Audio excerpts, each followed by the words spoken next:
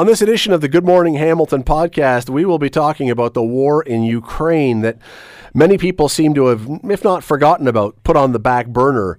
Still going on, though, almost 10 months after it started. We'll get into that one. The World Cup didn't quite go as we'd hoped. We'll talk about that one. Burlington, the masks are on in Burlington's city facilities. Is that going to spread? The Emergency Act hearing, where does it go from here now that we're almost $19 million in? Will that happen? Will anything come from it? Is there a Christmas tree shortage? Apparently so. We'll explain why. And there are people who are now choosing for Christmas and other big shopping days, buy nothing. What's that about? Stay with us. This is the Good Morning Hamilton podcast on 900 CHML. It shocked me when I looked up to remember when it was that Russia invaded Ukraine. Because it feels like it's been months, but we're 2 months away from the 1 year mark that this has been going on. February 24 was when Russia invaded Ukraine. This has now been going on for 10 months. And at the start of this, we talked about it nonstop. Everybody did. You did. Every media did. Social media, nonstop. Not so much now. Whether interest has waned, whether our attention span is short, whether it's just not, there's all kinds of other things going on. Whatever it is, we seem to be talking an awful lot less about what's happening in Ukraine with the war. Well, there is an event that's going to be going on at McMaster University that is going to be discussing this. Surely part of this is to make sure that we keep this front of mind. Mary Holodik is the Vice President of the Ukrainian Canadian Congress. Hamilton branch joins us now. Mary, thank you for doing this today. Hi, you're welcome. Good morning. Good morning. So how much of this is that, it seems as though, I don't want to say we've forgotten Ukraine, because I don't think that's true, but it's certainly not discussed nearly as much as it was months ago. I guess that's true. Maybe overkill, I don't know, but it's an important subject still to continue speaking, especially the war is displacing a lot of people, and a lot of them are coming to Hamilton and finding it difficult, leaving their home and so on. So we decided to have an event with someone who still is in Ukraine on a regular basis. He's here in Hamilton for a short time till probably just after Ukrainian Christmas, which is January the 6th. So we asked through McMaster University Ukrainian Students Association if they could help us put together just a short lecture, I guess, or talk with Bogdan Kupic this evening with his experiences over 30 years of being back and forth from Canada to Ukraine in a business capacity. And he'll speak about, how things have changed. He was there right from, almost a couple of years after Ukraine declared independence from the Soviet Union. So he has an awful lot of business experience in living there and with his family as well. His family was there for quite a few years with him. And how things have changed, maybe or maybe not, I don't know. I would have to think everything has changed. I can't imagine it not. Yeah, I guess a lot has changed. A lot of elements, I guess, have been sort of cleaned up, shall I say? I don't know, but he'll be speaking about it from his perspective. He's in business. He's been there for almost, a little over 30 years, and he has an awful lot of experience, with government, because you meet people through his work, and it should be an interesting event. You said that there's a lot of Ukrainians that are coming to Hamilton. It can't be an easy thing to get here. We have it's very expensive, and I don't know that all of the ones who are coming here, all the people who are coming here with bags of money that they're bringing that they can survive. It's got to be very difficult to make that adjustment. Yeah, it is very difficult. A lot of people have maybe a family connection here. A lot have just come through the QITS program, looking to Hamilton because Hamilton is from their research, a good place to get work, to find work, that sort of thing. They have the same issues as anyone here in Canada. You have to find a job, find somewhere to live, that kind of thing. The Ukrainian community is trying to help us as much as we can as well.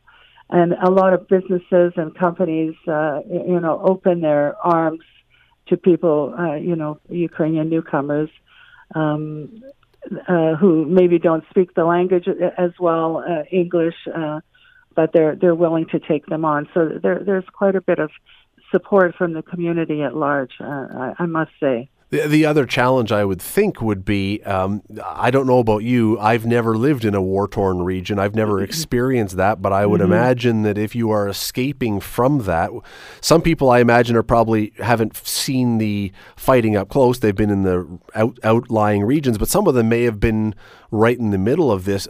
Yes. There are psychological things that come along with that as well. You're not just trying to resettle, you're trying to resettle while also dealing with the stuff in your brain now. Absolutely.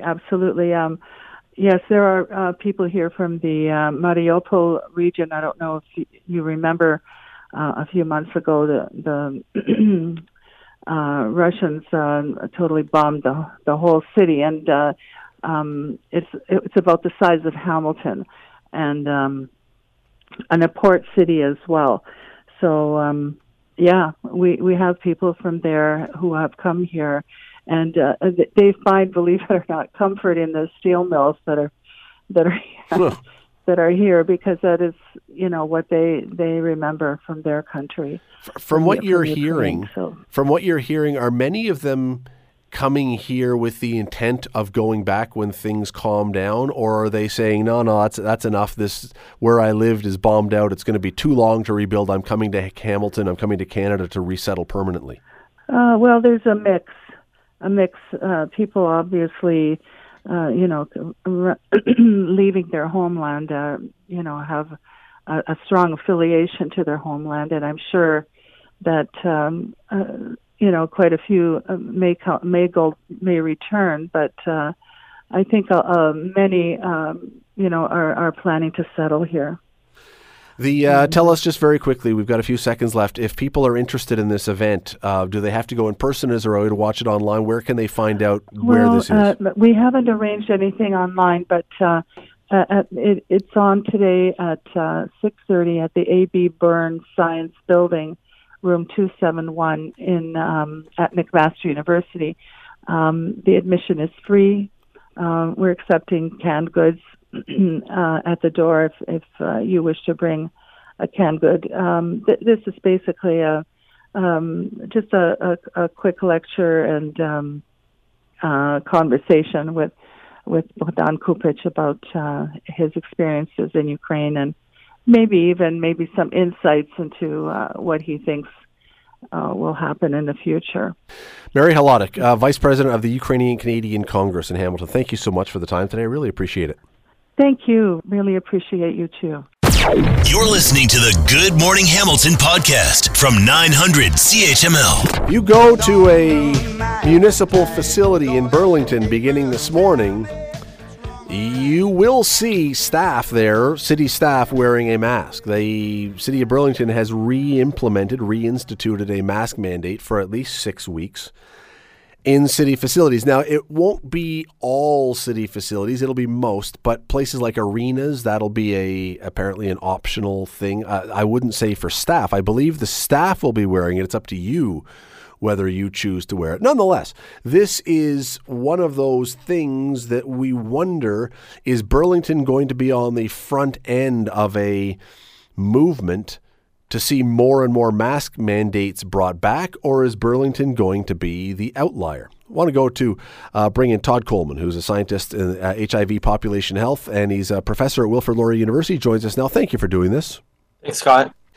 So what do you think? Is Burlington going to be the one that we look back on in a little while and say, well, they were sort of standing alone, or do you think Burlington is going to be the one that gets a lot of other places to do the same thing? It's really tough to say at this point. We're seeing a lot of people saying we should be doing this, but no one is taking action. But if Burlington's doing it, hopefully this is the one that starts a chain that just keeps going. You use the word hopefully, so I would interpret then that you would be in favor. Yes, I would be in favor right now, just with everything going on in the hospitals, with the really high number of respiratory infections right now. It's just a common sense idea. It's such an interesting thing because we've had polls, not we, I mean the country, there have been polls done in the province and the country, and we've heard people on social media and elsewhere talking about this, and like you, a lot of people saying I'm very much in favor of these mandates. And yet, Todd, when I was out in a store on the weekend, almost nobody is wearing a mask, and I don't understand why, if you believe that there should be a mask mandate, why you're not wearing a mask when you're out there anyway. You're allowed to wear a mask even if there's no mandate. Yeah, it's true. I was in the same boat out at stores on the weekend, and I was one of the only people wearing a mask in the entire store. I think people need that little extra push, unfortunately, with the province a couple weeks ago, recommending strongly, I think was the language they were using. I think the mandates just make it a little bit more clear that it's required and it's necessary to improve public health. Should we need that, though? I mean, this is what I don't understand. And again, if people believe in something and they say they do, why would you not then do what you say you believe in? I'm not talking about you. I'm saying the people. If you say I really believe that masks are crucial, why would you not wear one? I just don't get that.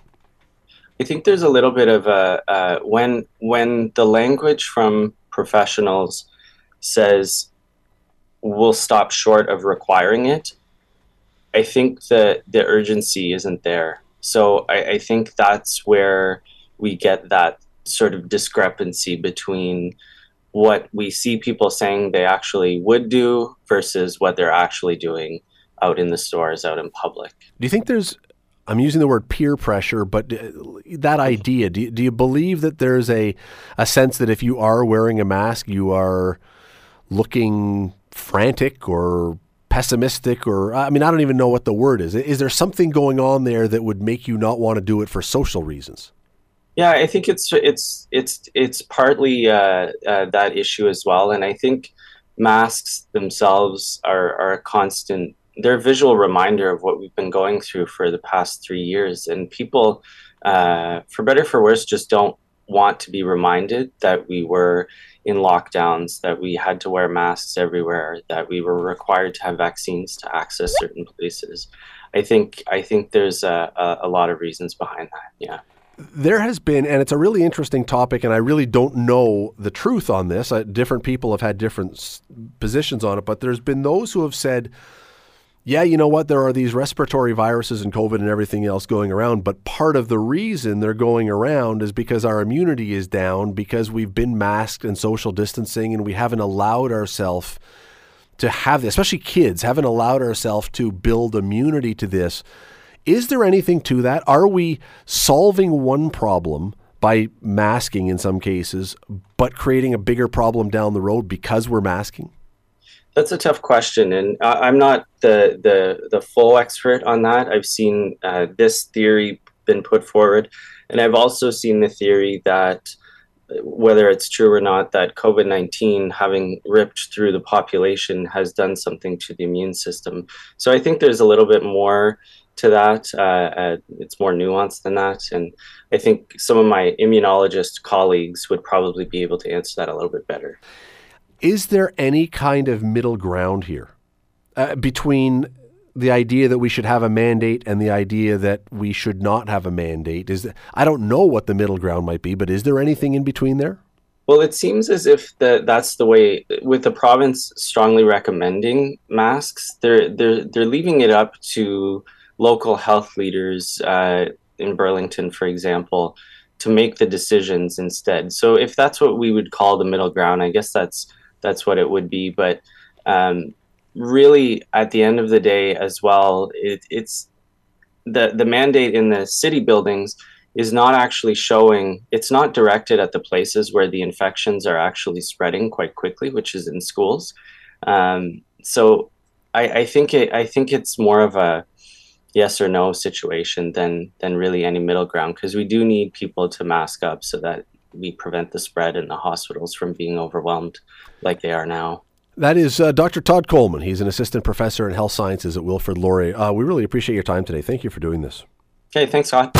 You're listening to the Good Morning Hamilton podcast from 900 CHML. I wonder if this is going to be the theme song of the commission to find out about the Emergency Act when this whole thing is done.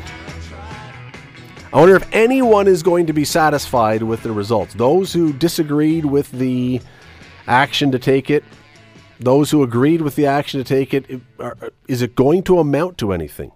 Let me bring in Daniel Perry. He's a consultant with Summit Strategies. Joins us now. Daniel, thank you for doing this today. Really appreciate it. Oh, it's always great to be on, Scott. What do you think when this thing is all said and done and the report is filed, whether it says the government was great to do this, whether it says the government was way out of line to do this? Has anybody's opinion changed from when this thing started? I think you're right off the top that no one will be happy. There will always be finger pointing.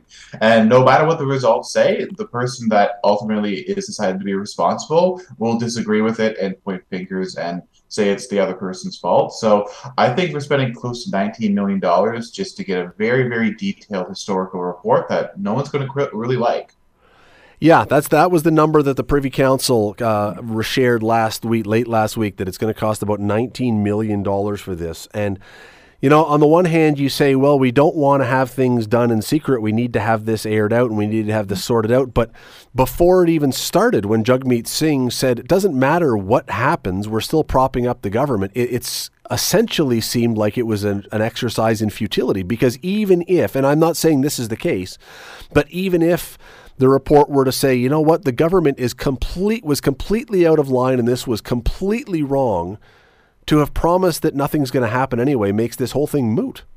Mm-hmm. It's a very expensive public relations exercise for the government, I would say in very brass terms, because, the NDPs had, at the end of the day, no matter what this said, even if they were in the wrong and Canadians were violated who participated, the NDP is just going to shrug it off and say, that's okay. So really, the consequences for the government of this is possibly just looking bad in the court of public opinion. But I will say that the Prime Minister's testimony last week really did shift a lot of people's opinions, and they thought he looked very prime ministerial. Yeah, he got, I'll say, better than mixed reviews. He did get strong. No, he did get stronger reviews with a few exceptions. But yes, it was primarily. Let's put it this way. For a prime minister who has had a few situations over the years with costumes and blackface and other things, and who has had some gaffes, he didn't gaffe in this one. And so, no. He came across as someone who had been well prepared and had not been caught off guard by the questions. Mm-hmm. And it's a rare one because, to be honest with you, when we see him in question period, he's usually just trying to land partisan points. He honestly sometimes comes across as a jerk, but in this situation, I was quite surprised by just how calm he was. He even corrected the lawyers a few times, and it really seemed like he had a good control. So I think if Canadians see more of that, I think they might have a little bit more faith in his ability to govern. What about those below him? Because while he got pretty good reviews for his performance, there were others in the cabinet who got not nearly as good reviews for seeming to be either unclear or confused or dismissive of the inquiry or whatever else. What about those below him? I think at the end of the day, as the leader, it falls on his doorstep. I do agree with you that some of the people below him, especially in his cabinet, they didn't bring their A game. They kind of shrugged it off and said, well, we did it this way. This is the way we did it. Too bad. And they were not very understanding. And I think that looks bad on them, to be honest with you. And I think Canadians are expecting our leaders, especially during this time, especially as we look back on it, to actually do that, be leaders and not just say it's my way or the highway. What will be, okay, so your prediction, and this is only a prediction because we don't know the answer to this. Yeah. Let's say that the report comes back and says, not necessarily our favorite thing to bring in the Emergencies Act, but the government was warranted to do this. Will that open the door to it being used more often? I think all governments, especially seeing the political blowback that came from doing this decision, will be very hesitant. I think when they do, if a government does look to introduce it again, it will have to be a very serious situation, similar to what it was like in Ottawa. There might have to be a little bit more harder evidence, and it might be a bit of a higher bar to actually introduce it. But I think governments, when they feel the need to, they will introduce it and use it again. If the commission says they were justified in using it. And again, if that is said, one of the interesting things about this, or one of the tricky parts about this now, is going to be, there is going to be, as there is with everything else, a political aspect to this, because this was a Liberal government that used the Emergencies Act for people who were protesting them. What if it's a group that's protesting pipelines and blocks rail or whatever else that is more in line with the government of the day's political thoughts? Are they going to be told, well, you better use the Emergencies Act now because you did it for us? I think that government's going to have to use their judgment in that situation. There's a fine line between governing and petty partisan politics. When you're seeing major trade routes be shut down, or your downtown core of your nation's capital, and slowly becoming a laughingstock on the international scene, no matter what your ideology is, you kind of have to say step back. And we even saw that in the Conservative Party nearing the end of it, where they're saying, all right, it's time for you to go home. You've been heard, and stuff like that. So I think there is some realization within the government, no matter what stripe it is, that there's a fine line between making your political point and actually running a government. It's a great point, because it doesn't matter who is in office. Any situation now, there's going to be, if again, we're assuming that the report doesn't say you were completely out of line, this should never be done again. If there's any green lighting in this report, lots of political pressure is going to be put on for any kind of thing in the future. Either you should or you shouldn't use it, because we've now seen it. Yeah, and you're exactly right. The water could be very gray, so it's the role of the commission to make a very clear and decisive decision that allows policymakers and politicians the right guidance on how to use this, because the last thing you want is, as you pointed out, a government who disagrees with a protest saying, oh, we're introducing the Emergencies Act. But also at the same time, I think that's when public opinion comes in, and that's when Canadians are able to voice their thoughts and say, I really disagree with your use of that, and have real political consequences for using it for partisan gain. Just before we go, and again, you don't know the answer to this, it's a guess, but do you think the report will be crystal clear one way or the other, or do you think it will be kind of muddy and leaving things a little bit in the lurch? So it's a government report, so there's no way it can be crystal clear, Scott. Let's be honest. I think it's going to have some tangible things in it, but I would not hold my breath to say it points blame firmly at one individual or one part of the government. I think everyone's going to get a little bit of a black eye on this, but it won't be as bad as if it's just one person. So I wouldn't hold my breath. Daniel Perry, consultant with Summit Strategies. Thanks, Daniel. Really appreciate this today. Take care. You're listening to the Good Morning Hamilton podcast from 900 CHML. Yesterday, anyone who was watching Canada play Croatia was hoping that when we got around to talking about this today, that we were talking about a Canadian victory and the first points that Canada ever picked up at World Cup and a chance for Canada to advance and all those things. Well, as you probably know by now, that didn't happen. Yesterday's game was not Canada's best. It started out pretty well, but turned out to be a rather crushing loss, and now Canada's been eliminated from the World Cup. I want to bring in Greg Sutton. He is a Hamilton guy. He is also a long-time keeper on Canada's national team. He played pro with all kinds of teams. He's now a coach at Concordia. He joins us now. Greg, how are you this morning? I'm good, Scott. How are you? I'm terrific. Thanks for getting back on here. You watched yesterday. I'm quite positive you did. Were we set up sounds like a bad word, but were our expectations put out of whack by how well Canada played against Belgium, so that we expected perhaps more than we should have against a good team like Croatia? It's a good question. Yeah, yes and no. I think that there's a couple things that I took away from yesterday's tough loss. One being that, the World Cup is hard, that's for sure. And that, you're going to go up against some of these teams that, again, like we had mentioned a few days ago, Belgium, one of the best in the world, and Croatia, one of the best in the world, haven't gotten to the last final. And your team's going to have to be at its best. And I think that's been the challenge for Canada so far, is that, you've got to have all three kind of units, your defensive unit, your midfield unit, and your attacking unit playing at its best. And we haven't really had all three units put together a complete performance in one game. And I think that was the same with yesterday. And the biggest challenge being that, I think that we had some tired legs in the midfield. And that's easily understandable when you've got a player like Atiba Hutchinson who's put a lot of miles on his body. Stefan Eustáquio has put a lot of miles on his body of late, of course, and going up against what could be formally one of the best midfields in the world, one of the best midfielders in the world in Modric. So it was going to be a tall task, and I think that's where that game was won and lost, was in the midfield. Where we just couldn't really get control of the game. And so it was a big challenge for them yesterday, of course. I also wonder that start. I mean, it was the dreamest start of all possible starts. I mean, scoring a goal 90 seconds in, whatever it was. In soccer, and you've played for a long, long time, if you, in a moment like that, and I know it's a unique thing to be at the World Cup, but in a moment like that, when it's so exciting, things go so well, when Croatia comes back and scores and then scores the second one, is there a chance that there was just a giant adrenaline dump because you'd invested so much in the first half, the first 25 minutes of that game, and it went so well and it was so exciting, then when it turned, you just went, oh, I got nothing. Yeah. It's gone. Yeah. That was kind of the adrenaline dump for, I think, every player on the team and also every fan in the country. I was the same way. I mean, I went running up and down the stairs in my home and screaming top of my lungs. I was so excited. It was such an emotional moment.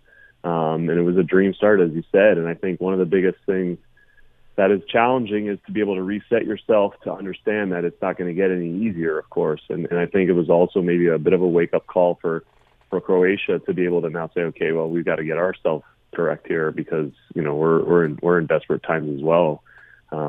Remembering that Croatia obviously had tied Morocco in that first game, and so they were desperate for points as well. So, yeah, I mean, I think that is where the good teams are great when they can be able to rebound from such a situation like Croatia was able to do yesterday, and the same can be said, or the opposite can be said, I guess, for Canada, where you've got to be able to now understand the moment and be able to kind of just bring yourself back down and keep straight. And I think that was the challenge, of course. And and then when you concede like that, the doubts creep into your head, and of course, when you concede another one before half, it becomes even more of a bigger challenge going into that second half of them.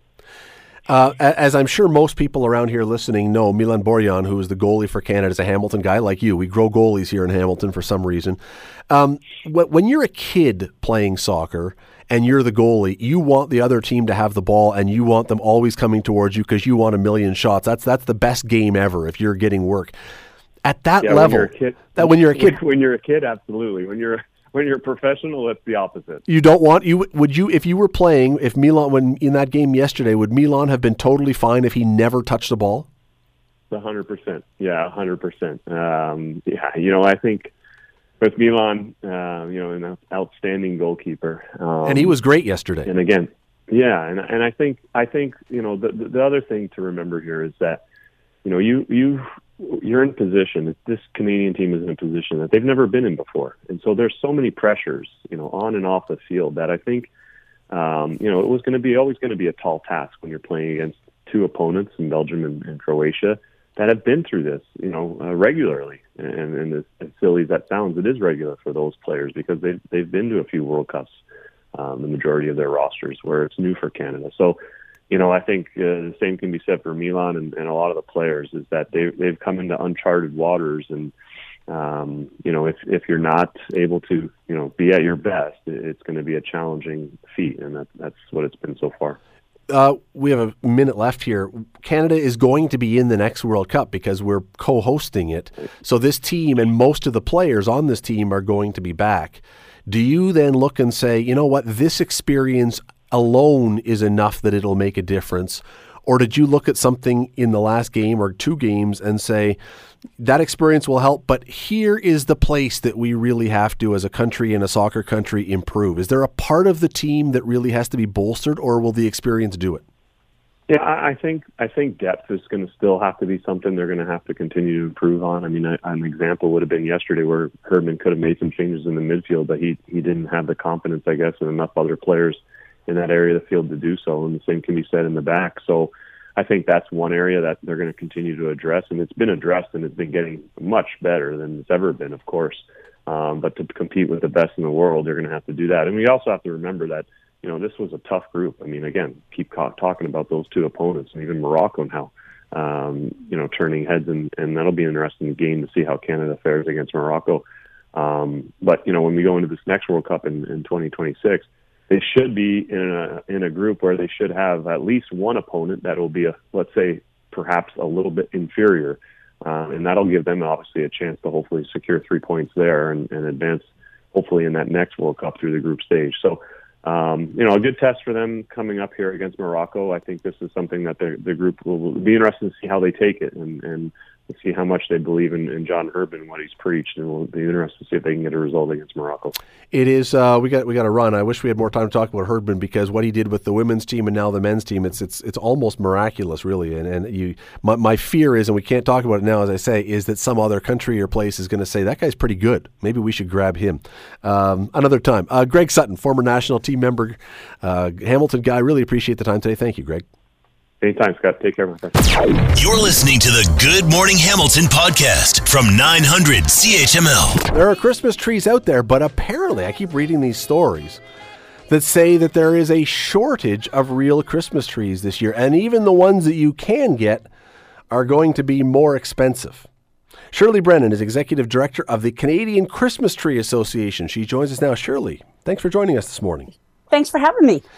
So, are these stories true? Are we facing a Christmas tree shortage this year? Somewhat. So when we talk about shortage, and I don't like using the word shortage, we know that there are fewer trees going in the ground, which means that there's fewer trees in the lots. Having said that, when I talk to my farmers are saying, listen, we're selling out earlier. So we're closing our farms earlier. And what that means is there's still trees in the field, but those are for years to come, because we plan everything on a 10-year basis. So why, you say there are fewer trees in the ground, and if you're planning everything on a 10-year basis, 10 years ago, was there a thought that there would be fewer people wanting trees, or simply more people wanting them now than we anticipated? Both. So when I say that there's fewer trees in the ground, we know by StatsCan that across Canada, we have lost 20,000 acres of potential Christmas trees, which is equivalent to 30 million trees. Now, 10 years ago, people did not just decide, I'm going to put fewer trees in the ground. What happened was people are retiring, and like any farming commodity, we know that it's harder to get the younger people into farming. And what happens is Christmas trees are 10 years before you reap any benefits. So if you and I had to wait 10 years for our paychecks, we might not do what we're doing. Are most, weird question, never thought of this before, but are most Christmas tree farmers exclusively Christmas tree farmers? Is this their income from the year? No. The younger ones, and when I say younger, I'm talking 60 to 70. That's the younger, okay. Yes, they usually work and supplement their income with their Christmas trees farms. The older generation, that's all they do now. But when they started in Christmas tree farming, it wasn't. They worked full-time jobs and did Christmas tree farming. See, I would have never guessed that there would have been fewer Christmas tree farms, because my wife and daughter sometimes have Hallmark Christmas movies on TV. Yes. And in every one of those, there is always 400 Christmas tree farms, and the good-looking guy who is the hero of the movie is always a Christmas tree farmer. I thought they were everywhere. Exactly. And they are. So in Ontario, for instance, we've lost about 6,000 acres of Christmas tree farms. We're probably going down the slowest amount of Christmas tree farms, because in Ontario, we have our farmers are from 10 acres to 40 acres, the majority of them. We do have larger ones. And so we're seeing that smaller acreage are getting into Christmas tree farming. But with the average Christmas tree farmer being 75, That's amazing. 80, then we have retirement that's really playing a role, and God forbid even passing away before they even get to have their farms sold. And a lot of people are buying the farms and just not continuing the Christmas tree industry. I also wonder about there is. Let me ask the question as opposed to a statement. Is there a sense that younger people now who may be more environmentally conscious don't want a plastic tree but want a real tree, even though somehow that almost seems opposite, that you would cut down a tree? But you know what I mean? Is there more of a desire for a real tree now in the younger audience? Yeah, the younger people are certainly, they want that natural, everything natural, right? And it just makes sense that they want a natural tree. And the good thing about that is they're also being educated that they're going to a tree farm. They're not just cutting down a tree that has grown in the forest, right? They're understanding that this is a crop and that's why they're coming out. So we're seeing a lot more of that. But getting back to our previous conversation, and that's how we're trying to attract younger people.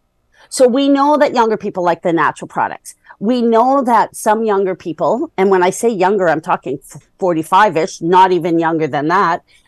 We know that they, during the pandemic, got to work remotely and maybe have moved out of the cities and into rural areas. And we know that they're really good with attracting people with social media. So we're really trying to focus on getting the younger people into agritourism. And agritourism is where you have more than one crop. Yeah, because if your younger farmers are in the 75 range, that's kind of terrifying for the future. Exactly. And not have someone that's going to take over the farm. So when we really sat down this year, when we got the StatsCan report for 2021 and we saw how it had really depleted, and we know that it's been going down, gradually, but when we got that 10-year picture, that was kind of an eye-opener. And so then we had to sit down and say, okay, how are we going to attract younger people? And I really do see that younger people, somebody may be growing pumpkins right now, or somebody may have a farm market. Well, adding Christmas trees is just one more way to do it. The problem with that is right now, we can't supply them with a whole bunch of trees. So it's a long wait for sure. It is, well, yeah, it is going to be a process, but we're up for the challenge, and we know that there are people calling. My office gets them just about daily in this season. And then in the spring, I will get several calls of people interested in farming and Christmas tree farming, and that's what we want. Shirley Brennan, Executive Director of the Canadian Christmas Tree Association. Thanks for doing this today. Appreciate your time. No problem, and I want to wish you and all your listeners a very Merry Christmas. And you as well. Thank you so much. You're listening to the Good Morning Hamilton podcast from 900 CHML. Buy nothing. It's a new trend that some people are joining that says, you know what, we're in Cyber Monday today, we're not buying anything. We're going to give away stuff that we have extra, take maybe something from someone else, a donation, not going to spend. Black Friday last week, not going to spend. Christmas, not going to do it. We're going to get by without spending. Bruce Winder is a retail analyst and author of Retail Before, During, and After COVID-19. He joins us now. Bruce, how are you this morning? Yeah, I'm doing well. Thanks for having me on the show. You're most welcome. We really appreciate this. So the idea of going into the holiday season planning to not spend anything, I'm looking at both the good and bad of this. The bad is, well, maybe your kids or you want something. The good is you come out of this thing without a giant credit card bill that you regret in January. Is this a good news story or a bad news story? Well, I think it's complicated. Like you mentioned, it depends on your perspective, right? If you're a retailer, this is a bad news story because you want people out there buying your things. You brought an inventory, you create jobs, you pay taxes, so it sort of hurts the economy a little bit in that way. If you're someone who is economically challenged, though, and there's a lot of people who are these days as it relates to inflation and interest rates and a whole bunch of other issues, then, this is a good news story because it allows you to kind of get done what you need to get done at a better price or at no price. And if you're an environmentalist too, this is really nice too, because you get to sort of prevent future landfills by reusing items. And I honestly think these things are going to get more popular as we go. They might. I wonder, I always wonder if these things are fads, but nonetheless, the idea of, let's go to the first one, the saving part first, because we hear every year in January, we get stories of, oh man, I got carried away with Christmas and now I've got thousands of dollars on my Visa bill and I really can't afford it. If you can find a way to not be in that position, that sounds like a good plan. It is, definitely. I mean, we've, whether we like it or not, we've become way, way more consumer focused over the last, call it 100 years. 100 years ago, people had, one coat and a couple shirts and one pair of shoes and didn't buy everything. I'm not saying that was perfect, but over the last 100 years, we've conditioned ourselves through marketing and things to, have 20 pairs of shoes and 10 coats and 100 shirts. And, there's fast fashion and super fast fashion like Shein and H&M and Zara. So we've really become, consumerism has really went up, probably to a point where it's significantly harming us all. The flip side, as you say, of that, and I think there is value in and merit in that for sure. The flip side is, just in the last number of weeks here in Hamilton, we had Hamilton Day where everyone was encouraged to go and shop locally. And we hear that all the time, especially at the Christmas season. If all of a sudden and I don't know how widespread this will be, but if lots and lots and lots and lots of people all said, you know what, I'm not going to spend anything this Christmas. I'm going to buy nothing. I'm going to do this.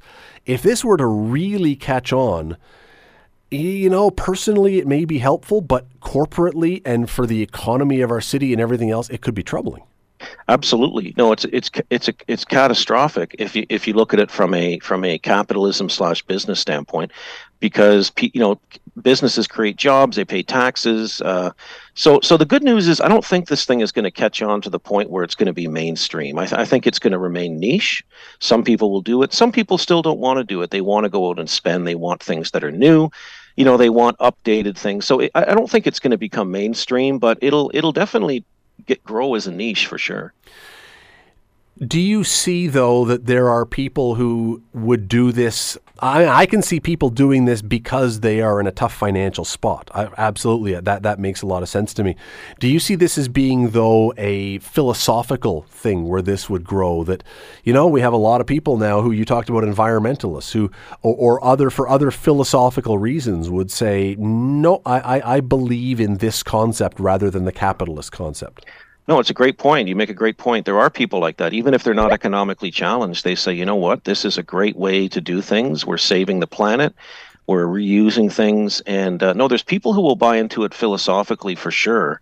And this is not unlike, what's happened with the growth of the thrifting market, right? People buy more clothes online. You look at the growth of Facebook Marketplace, Kijiji. It's not accidental, right? People realize that they can buy and sell or trade things and be better off. Now, one tricky question. Philosophically, if you work in the retail or business sector and you participate in this, are you being a hypocrite? I don't know if you're being a hypocrite because you know what, everyone's just trying to survive these days, and everyone's just kind of do what they have to do to survive. So I mean, I think you're going to see people do both. They're going to buy at retail. They're going to trade some things.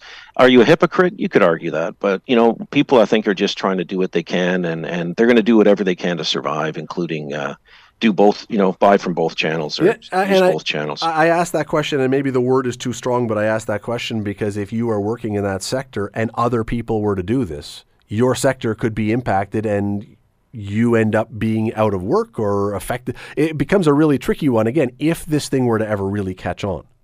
Yeah, definitely. I mean, it's one of those things that if it ever got massive, the government would probably regulate it and collect tax from it or make it a taxable benefit or something. It would, because you know what? They're going to companies would jump into it, and you would see H&M offering this service or the Bay offering this. That's what's happened with used products. Is some of the big names in retail have changed their business model, and now you can buy and sell used products through their companies as well. You know what? You're not wrong, and we got to run here, but you're not wrong. I mean, look at the concert tickets. I mean, they eventually saw the secondary market and jumped in, and now they do that. I mean, it's exactly, if you can find a way to get in, you will get in, and you're absolutely right too about the government would find a way to tax it somehow. True, yeah. Somehow. Bruce Weiner, really always appreciate your time today. Thanks for doing this. Thanks for having me on the show. Take care. It's an interesting idea. You can go look it up. Again, it's called the Buy Nothing group if you're interested in that kind of thing. There's all kinds of them apparently on social media. Go look it up. Thanks for listening to the Good Morning Hamilton podcast. You can listen to the show live weekday mornings from 5:30 to 9 on 900 CHML and online at 900CHML.com. The Good Morning Hamilton podcast is available on Apple Podcast, Google Podcast, and wherever you get your favorite podcast. I'm Rick Zamprin. Thanks again for listening. And don't forget to subscribe to the podcast. It's free, so you never miss an episode. And make sure you rate and review.